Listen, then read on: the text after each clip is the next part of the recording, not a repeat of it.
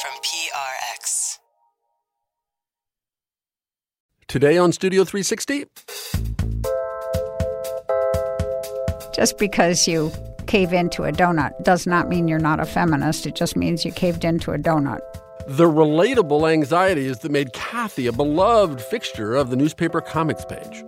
I'm not writing about those moments out of a grand obligation to help others. I'm writing about those moments because they're what happened to me.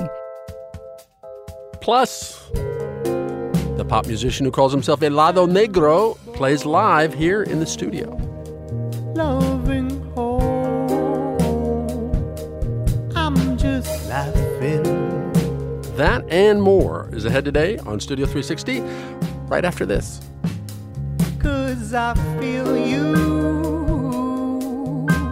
in my mind all the time.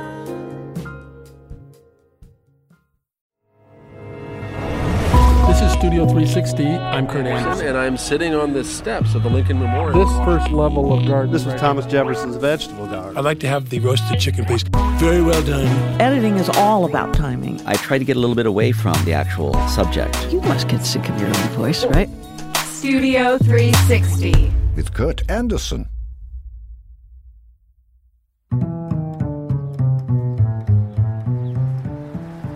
When I was a kid in the Bronx, the most important thing in the world was to be able to come to Manhattan. It was like Saturday Night Fever, when they all live in Brooklyn and they talk about coming to the city. Like, where is the city? It's across the bridge. It's right across the... No, it's really far away. It's far away emotionally, it's far away economically, because the rents were very high in Manhattan comparatively. That's Frederick Tutton. He's published 5 novels, none of them bestsellers, all of them idiosyncratic marvels with devoted fans. From his first book in 1971, The Adventures of Mao on the Long March, to Van Gogh's Bad Cafe, they're funny, romantic, variously moving, and zany treatments of familiar historical moments and figures. Frederick Tutton himself is kind of fantastically familiar. Like a character from fiction, from movies, from popular myth. He's this joie de vivre bohemian zealot, there in the 1950s among the Beats and New York intellectuals, visiting Hemingway in Cuba during the Revolution, friends with the pop artists of the 1960s and the new wave filmmakers in the 1970s, and in the 80s, a writing teacher of great novelists to be, like Oscar Yuelos and Frederick Mosley. Now, Fred Tutton has published his portrait of the artist as a young man. It's a memoir called My Young Life. This book runs through his early 20s when he finally does cross that intellectual and emotional and geographical Rubicon and moves to Manhattan, to an apartment in the East Village. Here's an excerpt from the book about that milestone. My first apartment in New York was on the top of a 6th-floor tenement at 394 East 8th Street between Avenues C and D, with a bathtub in the kitchen, but with a separate toilet and shower in a small black room. There was plenty of heat and hot water and sunlight from the 2 windows that face north. Uptown, where the men wore jackets and ties and the women lipstick and high heels, and everyone took taxis. The adult world to which I could not belong. And perhaps for that reason had never wished to. Recently, on one cold, sunny day, I met up with Tutton in that same neighborhood he moved to 60 years ago, where he still lives, which is still youthy and hip. He's 82 and fits in. The bright violet corduroy pants, the Russian fur cap, the day-glow green plexiglass cane. Oh, I didn't see it. My eyes are dimming, so I couldn't see that this was my ostentatious pants. Had I known, I would have worn something more discreet. No. What are you wearing? Simple jeans. We decide to zigzag the few blocks to a cafe to talk about his humble beginnings and the more glamorous Manhattan living parts his memoir doesn't get to, where he befriends people like Roy Lichtenstein, the superstar pop artist known for his comic-style paintings. Do you ever think, I mean, given that you've lived here for 55 years, and you knew, you know, Roy Lichtenstein and Larry Rivers and all the artists at the time when you could have bought their paintings for $100, could have gotten this building for $16,000. Do you ever think like, wow, I could be rich now? Why don't you just stab me now before we go any further? I met Roy Lichtenstein in 64, 65. He was becoming famous. He was already popular, you know, in the press because he considered a horrible artist. He could joke. It was a comic book artist. It was a joke. I saw the work and I loved it very much. And through other friends, we got to know each other. And I became his friend. And I think we stayed friends, very close friends, until he died. Now, all that time, I remember going to see a show at Castelli where he did his sort of Greek Parthenon series and stuff like that. A painting would sell for $12,000. It already had gone up. A lot of money. A lot of money. That was I was in graduate school, and teaching at City College part time. If I had been a child of the middle classes, I would have understood things like this. I could have gone to Castelli and said, Leo, listen, and people had done it. I didn't know that, and said, look, Leo, can I pay on installment? And I couldn't go to Roy when he became more and more famous and say, Roy, give me a painting. You can't do that with a friend. You lose your friendship.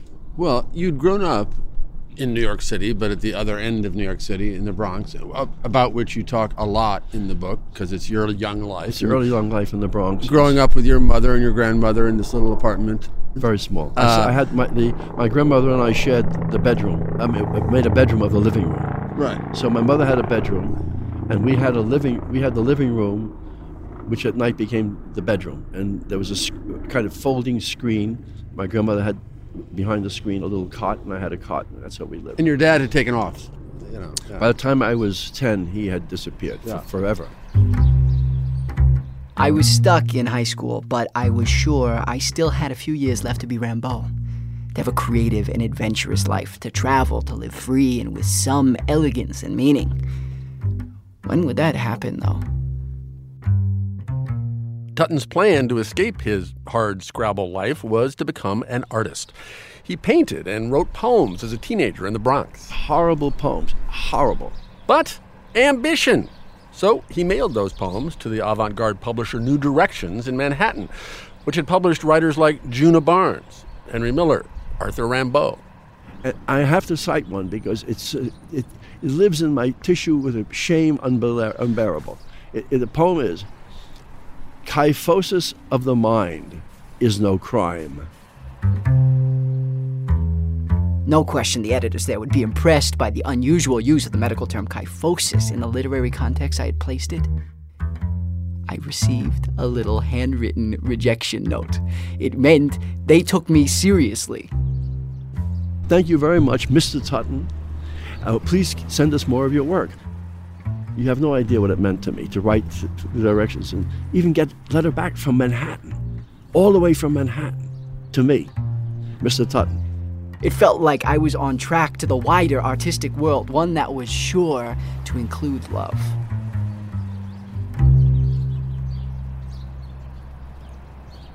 What else, fed your or confirmed your romantic idea of cosmopolitan Manhattan in your future life? I mean, did you go to cafes? Did you see the hipsters? Yeah. I had seen, now my focus had shifted a bit from the Manhattan, although that was dear, of course, but to go to Paris. I thought, that's where it is. It's all in Paris. Everything was falling into place, and I was fast becoming a part of the world I had read about in novels like Lust for Life, about Van Gogh, my hero, who suffered rejection and loneliness and poverty to give his life to art. What a great, noble thing to give your life to art. I painted the minute I got home after school. I was so glad no one was there to break into my concentration, to remind me that I was at home, living with my mother, and not where I dreamed one day of being, in my studio in Paris. So part of the excitement of Manhattan was that it had qualities that I thought Paris had, the cafes. Yeah. Like Cafe Figaro. So you could get down here on the subway. Take the subway all the way down here. When I dropped out of high school, after I started working on a place called Sperry and Hutchinson Company, Green Stamp Company, on 14th Street. Then after work, I'd come down to the cafes. I'd sit in Figaro, and that was heaven. Cafe Figaro was the closest thing to what I had imagined what it was like being in Paris. I went as often as I could for the worldly European flavor. Some of the patrons were leisurely reading books in foreign newspapers at their table, and some of the waitresses were actually French. This cliché of the bohemian artist hanging out all night in cafes, exchanging deep thoughts, arguing, flirting, this was Tutton's dream. And he managed to make it his life. I remember Diane said to me once... That's Diane Keaton, the actress, whom he, quote, courted. She got very angry with me one moment, and she said, "You know what, Tutton? You could spend your whole life in a cafe." And I said, "Diane, you're right. That would be my dream, to live in a place where I can get up in the morning, have my breakfast in a cafe, read the newspaper, go back and write a little bit, and then come down for lunch and hang out a little bit, go back and take a nap, then write a little bit and come in the evening for a cafe and a coffee and a drink. My dream." She didn't think it was funny. So, but that goes to a point, though. So the life, the civilized life, is as important to you as, producing 839 words today. I have friends who really work, novelist friends of mine, get up in the morning, whatever they do, blah, blah, blah, get to their computer and start working for 2 or 3 hours. They do enough work. By 11 in the morning, their day is finished. I've never been like that. In fact, I'd rather live than write, although writing is living for me. But at the end of the run, seriously, at the end of the run, at the grave, they're going to say, "You know what? He published 55 books and he only published 5. It's not that. It's how you live the day. I know it sounds terribly old-fashioned or cliche, but it's how you live your every moment day with people you love and friends you love and things you want to do, see paintings. That's everything. I had a very old-fashioned idea of being an artist. It sounds so strange, but that meant you produce the most beautiful work you can do. You don't repeat yourself.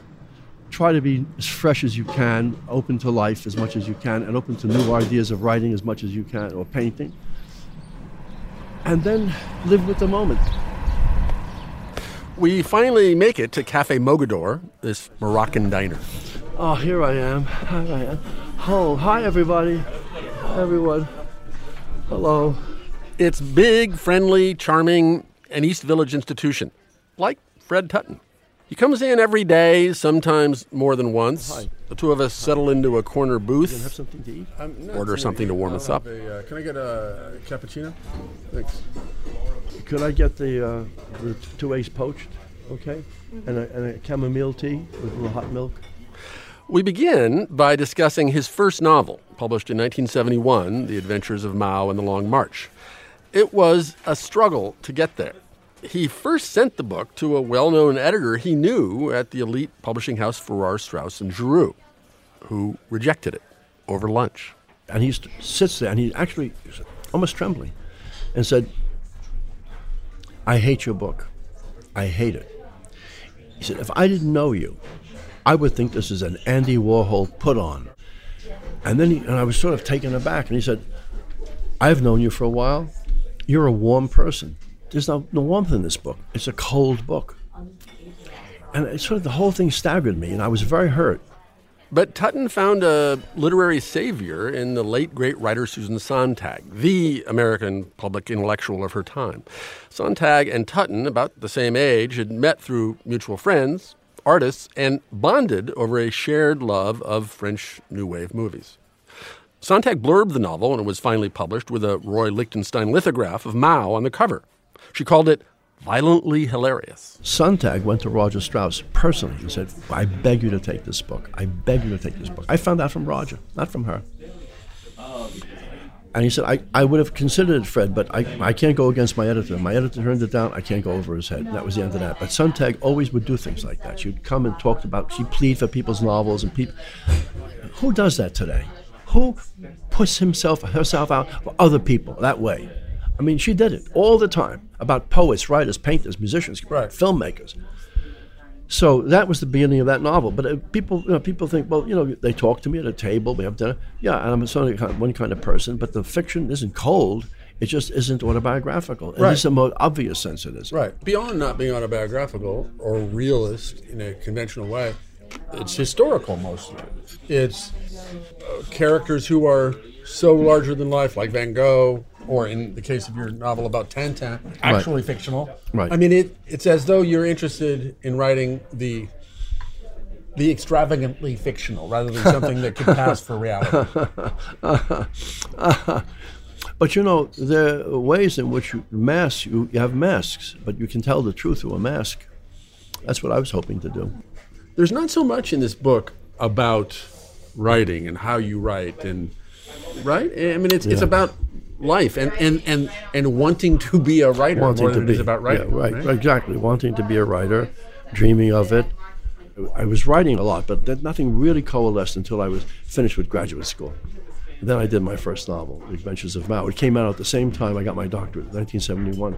That was the beginning of it all. And you weren't yet middle-aged, but you were not a young prodigy at 35. I was 35. I was 35. Right? Did it feel late? No. Unfortunately, it never seems late to me. I never seem to think I'm old, for example. I never thought about writing or painting as a career in the way that people talk about it. I want to write beautiful books, noble books, I hate to put it that way, but they have dignity and have some meaning to someone that just goes beyond just the surface of the reading. I tell my young students, look, if you want to make money, sell drugs. Don't get caught. That's a lot of quick money. Go sell drugs. If you want to write beautiful, interesting, fresh books, then you're in for a bad ride, perhaps. But the most important thing is you could do what you want. There is no formula. Forget about MFA stuff. Forget about the well-crafted. Forget about it. That's a myth. There's no formula. You can write anything you want. Anything you want. It may not get published, but you can do it. This was advice that Tutton himself got when he was a student at the City University of New York, specifically City College, known as the Proletarian Harvard. He had a professor named Leonard Ehrlich who'd published a novel as a young man in the 1930s that made a big splash, but never published another book. And although Ehrlich faded into oblivion, he had a profound impact on Fred Tutton in the 1950s.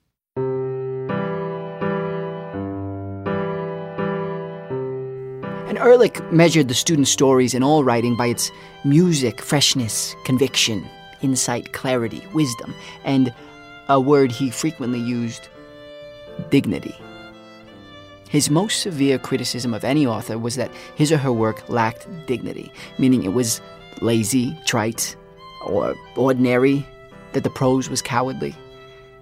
My stories got B- at first. When I abandoned the Junior Hemingway pose, they rose to B+.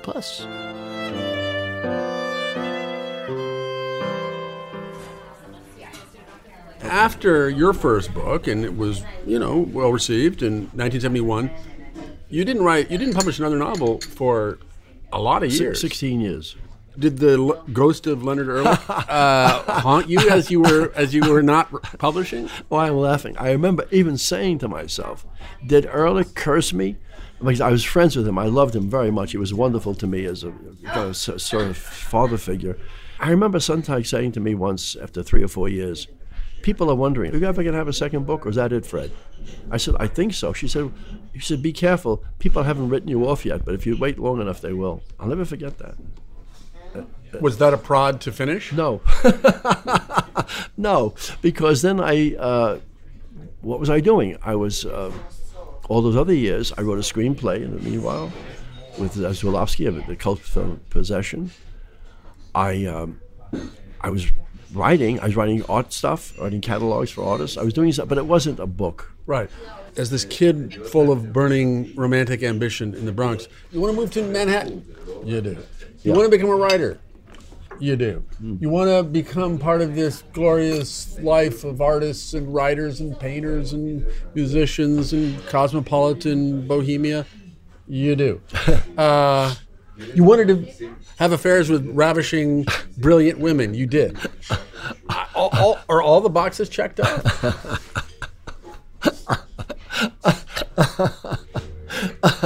makes me sound so good and happy. I wish it were true. If only I had gone to Leo Castelli. Leo Castelli said, Leo, I'll pay a painting on installment. That's the regret I have. So when I asked that earlier, that touched a nerve. Yeah, it really did. Because I thought, well, are you so stupid? You're in the center of it all. You're in the center of the whole métier. I knew everyone. Andy and I went, Andy Warhol once said to me when I did this, when Roy did this beautiful lithograph of Mao, which was 2 years before Andy Warhol did it, before Andy Warhol made his Mao series, Lichtenstein already made a Mao head. And I remember Andy saying to me, say, Fred, you want to trade? And I said, sure, Andy. And I'm so lazy. Yeah, I'll trade with you. I'll trade the lithograph, one of those special lithographs. I never got around to doing it. I just didn't, for some reason, it's very strange. When you're with people in a real life, they're not celebrities you're looking across at a table. It's just life.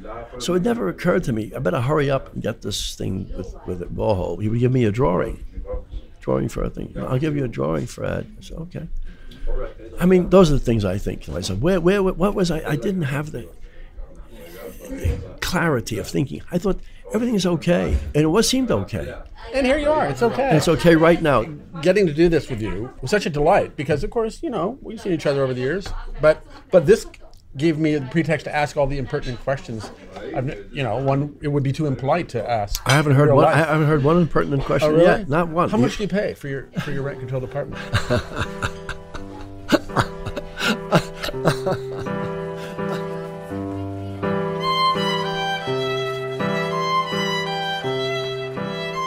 Frederick Tutton's new memoir, A Young Life, is out now. Excerpts from the book were read for us by Alex Kramer.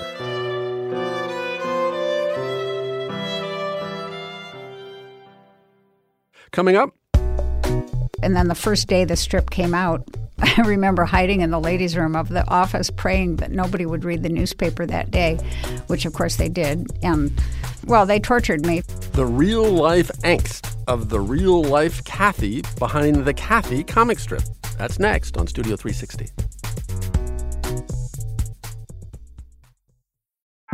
Studio 360. It was announced that after 34 years in print, the comic strip Kathy would end its run. Here now to address the sadness is the star of that comic and the apple of my eye, Kathy. During her long run in the daily comic pages, the character Kathy was lampooned as an anxious, shopping-obsessed chocoholic. Here's Andy Samberg as Kathy on Saturday Night Live. Things are looking up, though. I'm on the lettuce diet. Oh, yeah? Yeah! Let us eat what we want!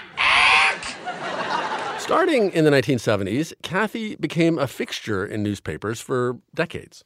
And for all its detractors, it really resonated with readers, particularly women, particularly back then, who found the character refreshingly relatable and real because Kathy was real.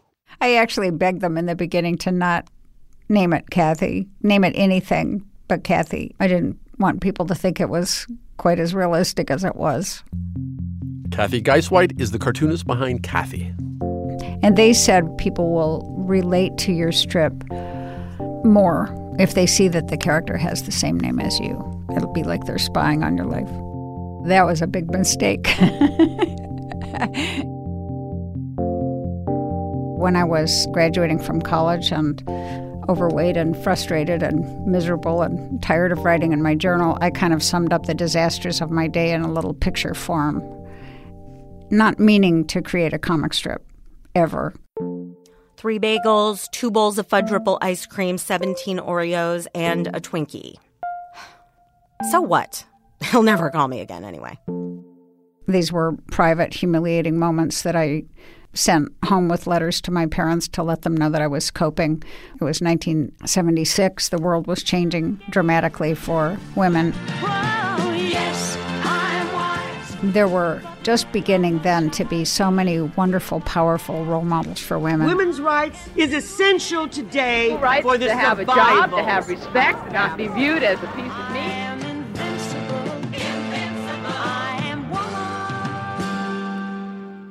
A lot of women were kind of stuck, like I was, between two worlds, where we longed to be more independent, but we were still crumpled over things that shouldn't make us crumple. And a lot of the angst that I was putting down on paper was about me wrestling with the old way of being a woman versus the new way of being a woman. My mom felt that these very embarrassing personal moments should be shared by millions of women. She went to the library and researched comic strip syndicates. I finally, just to make Mom stop telling me that it could be a comic strip, I sent some just scribbles to the name she had looked up at the library. And they sent me back a contract to do Kathy for pretty much the rest of my life. I did not know how to draw. I so didn't think of it as a career that I didn't tell anybody that I had the contract. I was working in an advertising agency at the time. And then the first day the strip came out, I remember hiding in the ladies' room of the office praying that nobody would read the newspaper that day, which of course they did. And well, they tortured me, first of all, because I couldn't draw then, and that my comic strip looked like nothing else in the newspaper. And it also sounded like nothing else because there was not a voice of any realistic woman on the comic pages in those days, not talking about the things I was. You know, should a woman be allowed to have a job? If a woman got a job, you know, should she be allowed to wear pants to the office? Things that don't exactly come up now as controversial subjects, but they were then. It's no use, Andrea. I'm going to be fat for the rest of my life. Kathy, you do not have to be fat. Just use a little willpower. You can change. Just remember, you are the one in control. I know. That's why I'm going to be fat for the rest of my life. I got an immediate, wonderful reaction from women, I'll say. Not so much men, but from women who felt just enormous relief that somebody was kind of living out what they were going through, whether it was with the moms or the boyfriends or the midnight fights with frozen chocolate in the freezer, vulnerabilities that were difficult for women to express or that they were kind of shamed for expressing. I could say in the paper, women could tuck my strips away in their diaries or in their drawer or stick it on their, bulletin board and go, oh, somebody else feels just like I do. That helps me. Even though at least half the people who were reading the newspapers were women, almost all the newspaper editors were men, all the salespeople were men. It was a tough sell to sell a strip that was so different and that was so female-focused, definitely. I remember asking Charles Schulz when I could be confident that all the newspapers wouldn't just cancel the next week, and he said 10 years of doing it every day. And it turned out that was just about right, that it was about 10 years in where I felt some job security. Why can't women wear baggy trunks and T-shirts to swim in like men do? Don't be ridiculous. Why not?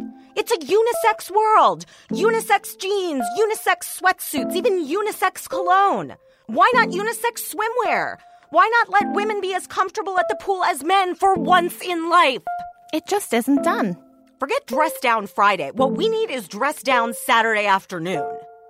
It helped me have a good sense of humor when I was doing the comic strip because I always had somewhere to put the aggravation. I could march out of the swimwear department dressing room weeping like all the other women, but knowing that I had 2 weeks of material from the frustration that I had just experienced in the dressing room. It's very, it's ultimately very cathartic. It's me getting to express my frustration at, the automatic faucets in the ladies' room that work for everybody else but don't work when I stick my hand under them. What does that mean about my, if the faucet is not even recognizing me as a life force? That's what I love to write about, the little moments that add up on a woman's mind subconsciously so that at the end of the day, it can leave a woman feeling insecure, all alone. I'm not writing about those moments out of a grand obligation to help others. I'm writing about those moments because they're what happened to me. I'm sitting home with my cat, ordering the same thing almost every night. The only thing that could make it sadder is if I had a Kathy comic taped to my refrigerator door. Never say Kathy comic to me again.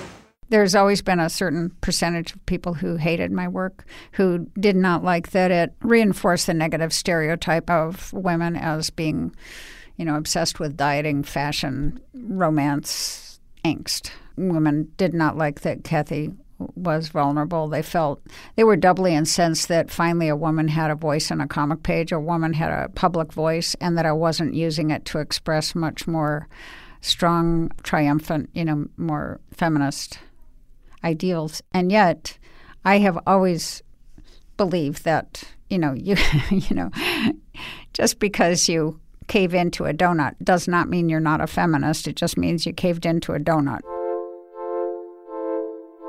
I was clear that my job in doing the strip is to offer compassion and support for those moments when we're not doing great, when we're not feeling empowered, and where the empowering moments rise up out of the rubble. But to be fully self-expressed about the rubble can be more inspiring, I think, than to not admit that the rubble exists. That in a world of incredible, wonderful role models, my job is more to be there for somebody who feels all alone and like a failure, at 9 p.m., not like the woman who has it all together.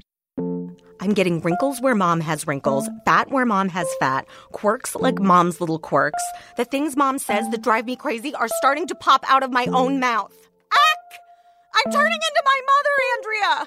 Kathy, your mom has some great qualities. I know, but I only seem to have inherited the annoying ones. I think that ultimately humor saves you from feeling horrible about something. People laugh when things get bad, so I have always found that as a writer, the worse I feel, the better the joke will be, probably. So I need to usually be grateful for the pain.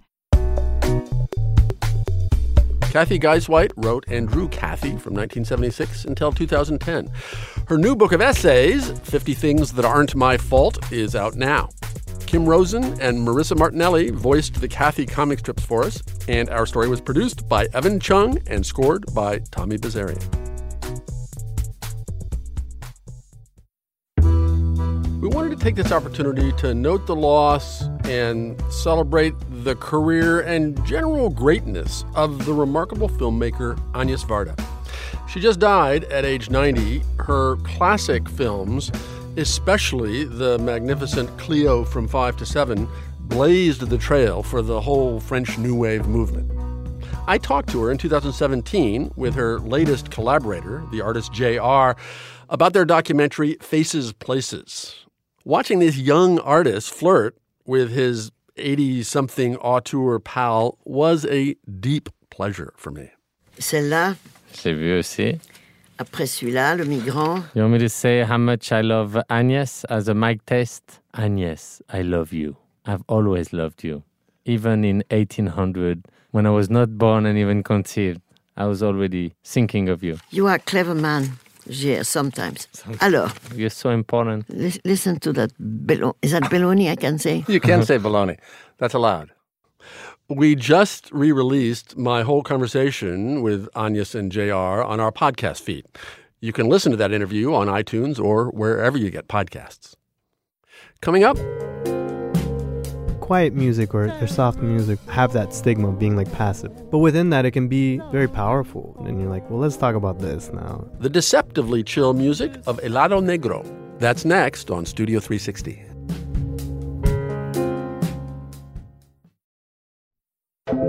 Studio 360.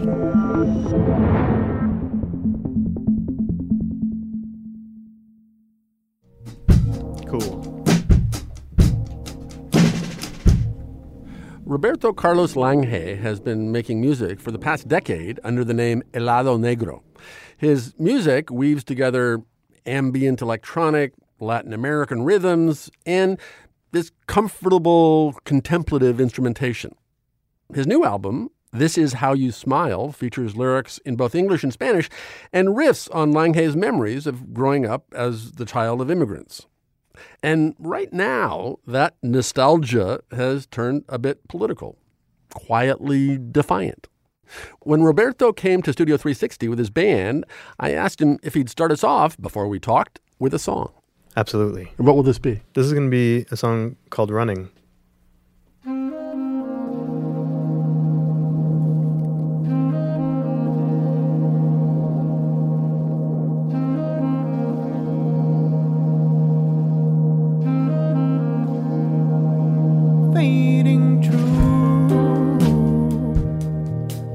met you, what my mind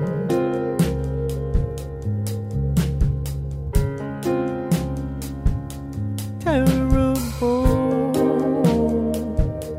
loving hole. I'm just laughing,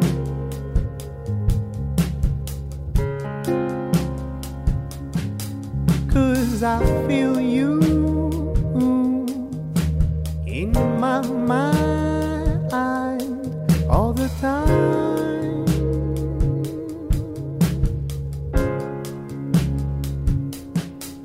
'Cause I see you in my hands every day.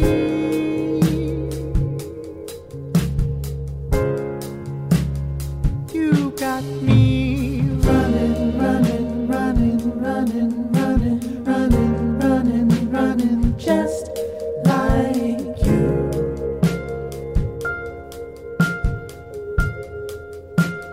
You got me running, running, running, running, running, running, running, running, just like you.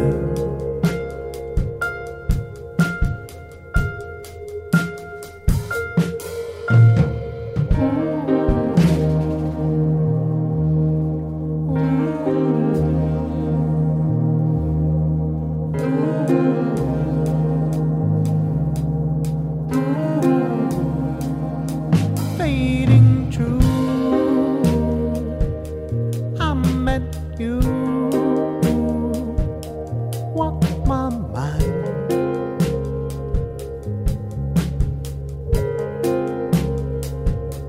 terrible, loving hole. I'm just laughing,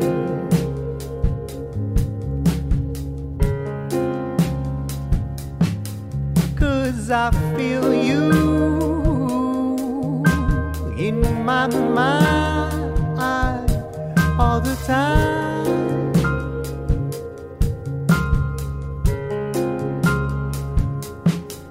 'Cause I've seen you in my hands every day.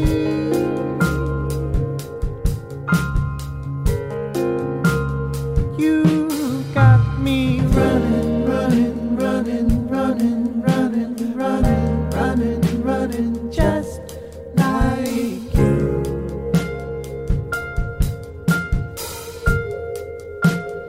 You got me running, running, running, running, running, running, running, running, just like you.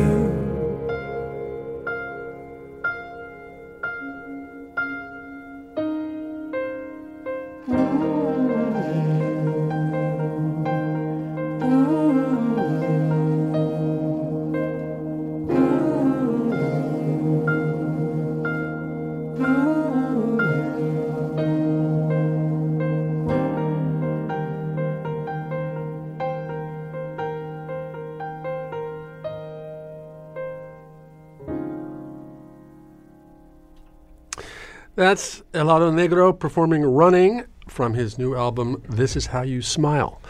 That was terrific. Thank you.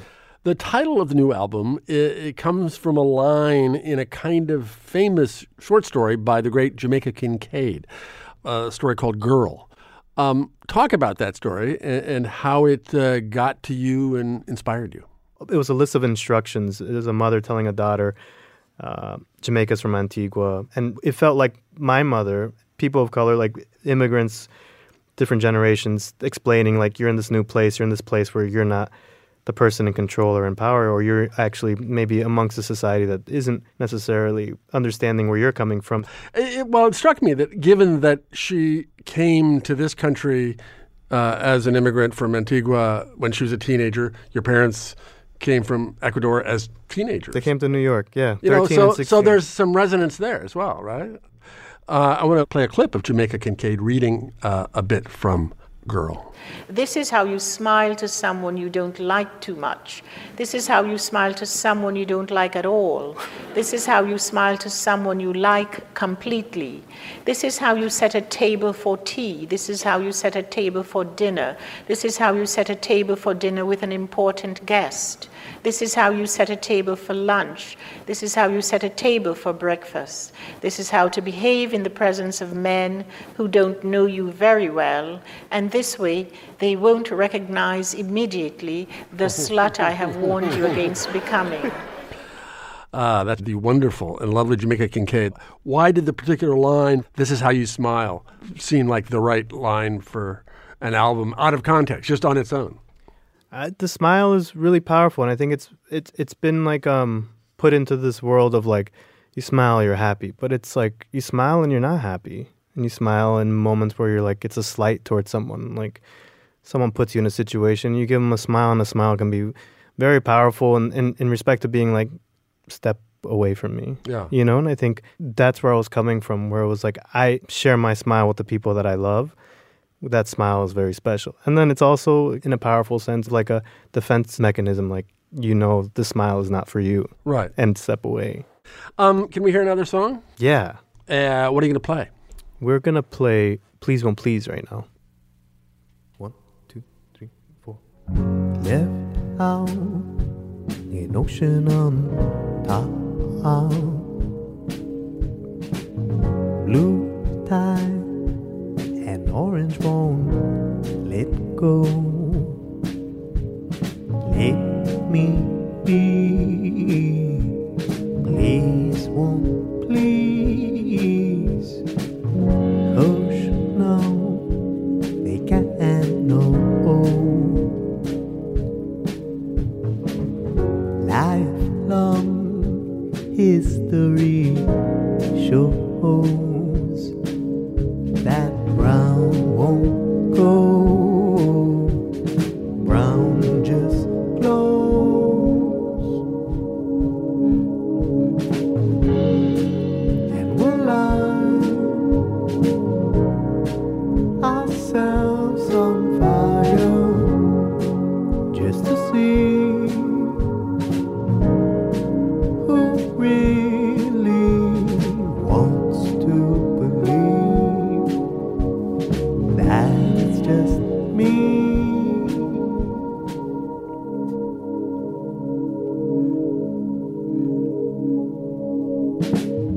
Tender humor in hell. Have me with something to spare. Rhythm folds now go untold. Gently, my mistake.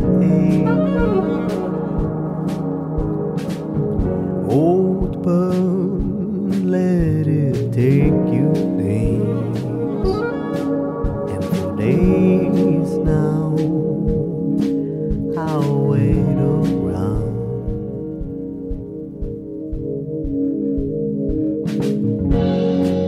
And we'll light our lives on fire just to see if anyone will come rescue what's left of me.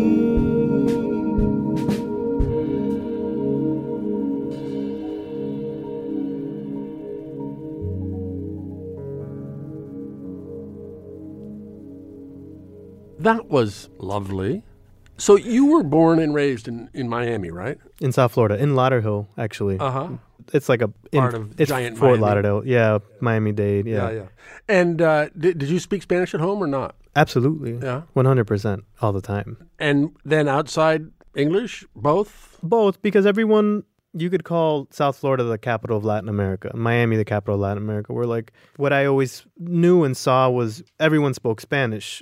It's not that it was all that I knew growing up, but I just thought that was normal. That was normal for me.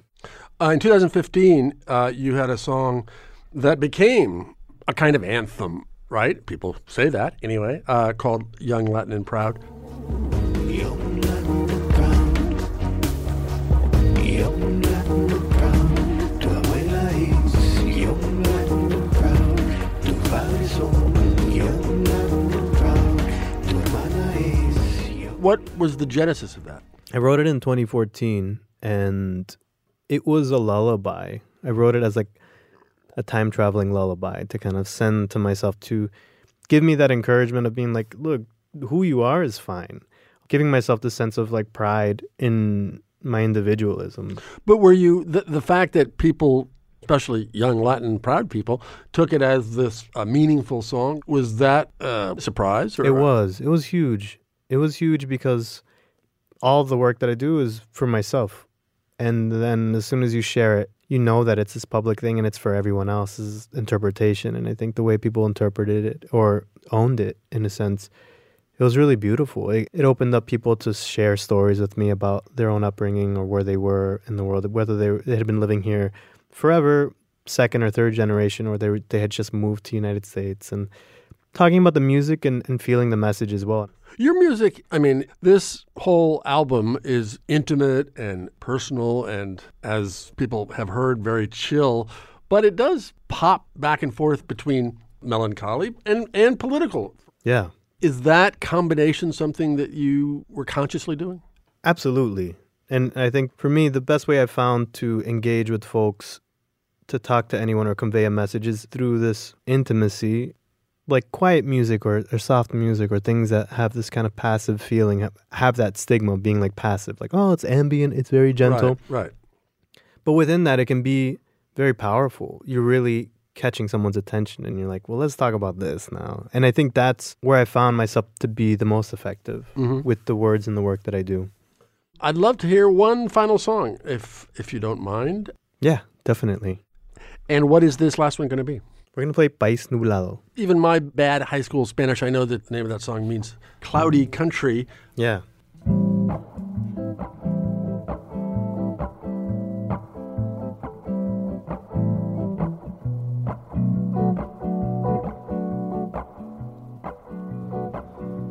Obsesionado con mi boca, hablas sin respirar, despacio te digo, porque nos falta un tiempo más para pasear este país nublado, este país nublado.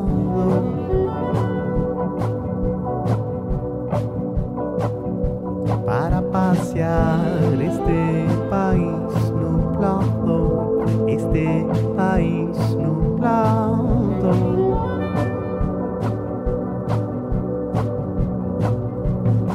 And I haven't lost my mind thinking about you.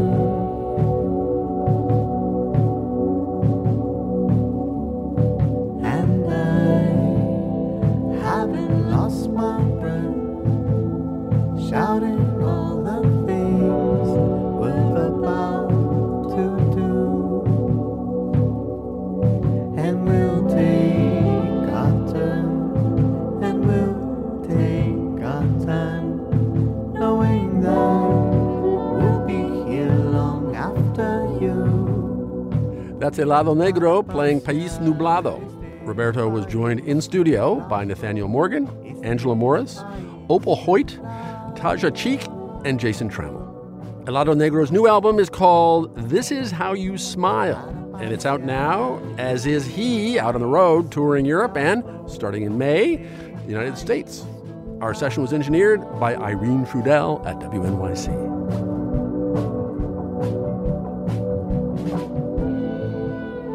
And that's it for this week's show. Studio 360 is a production of PRI, Public Radio International, in association with Slate.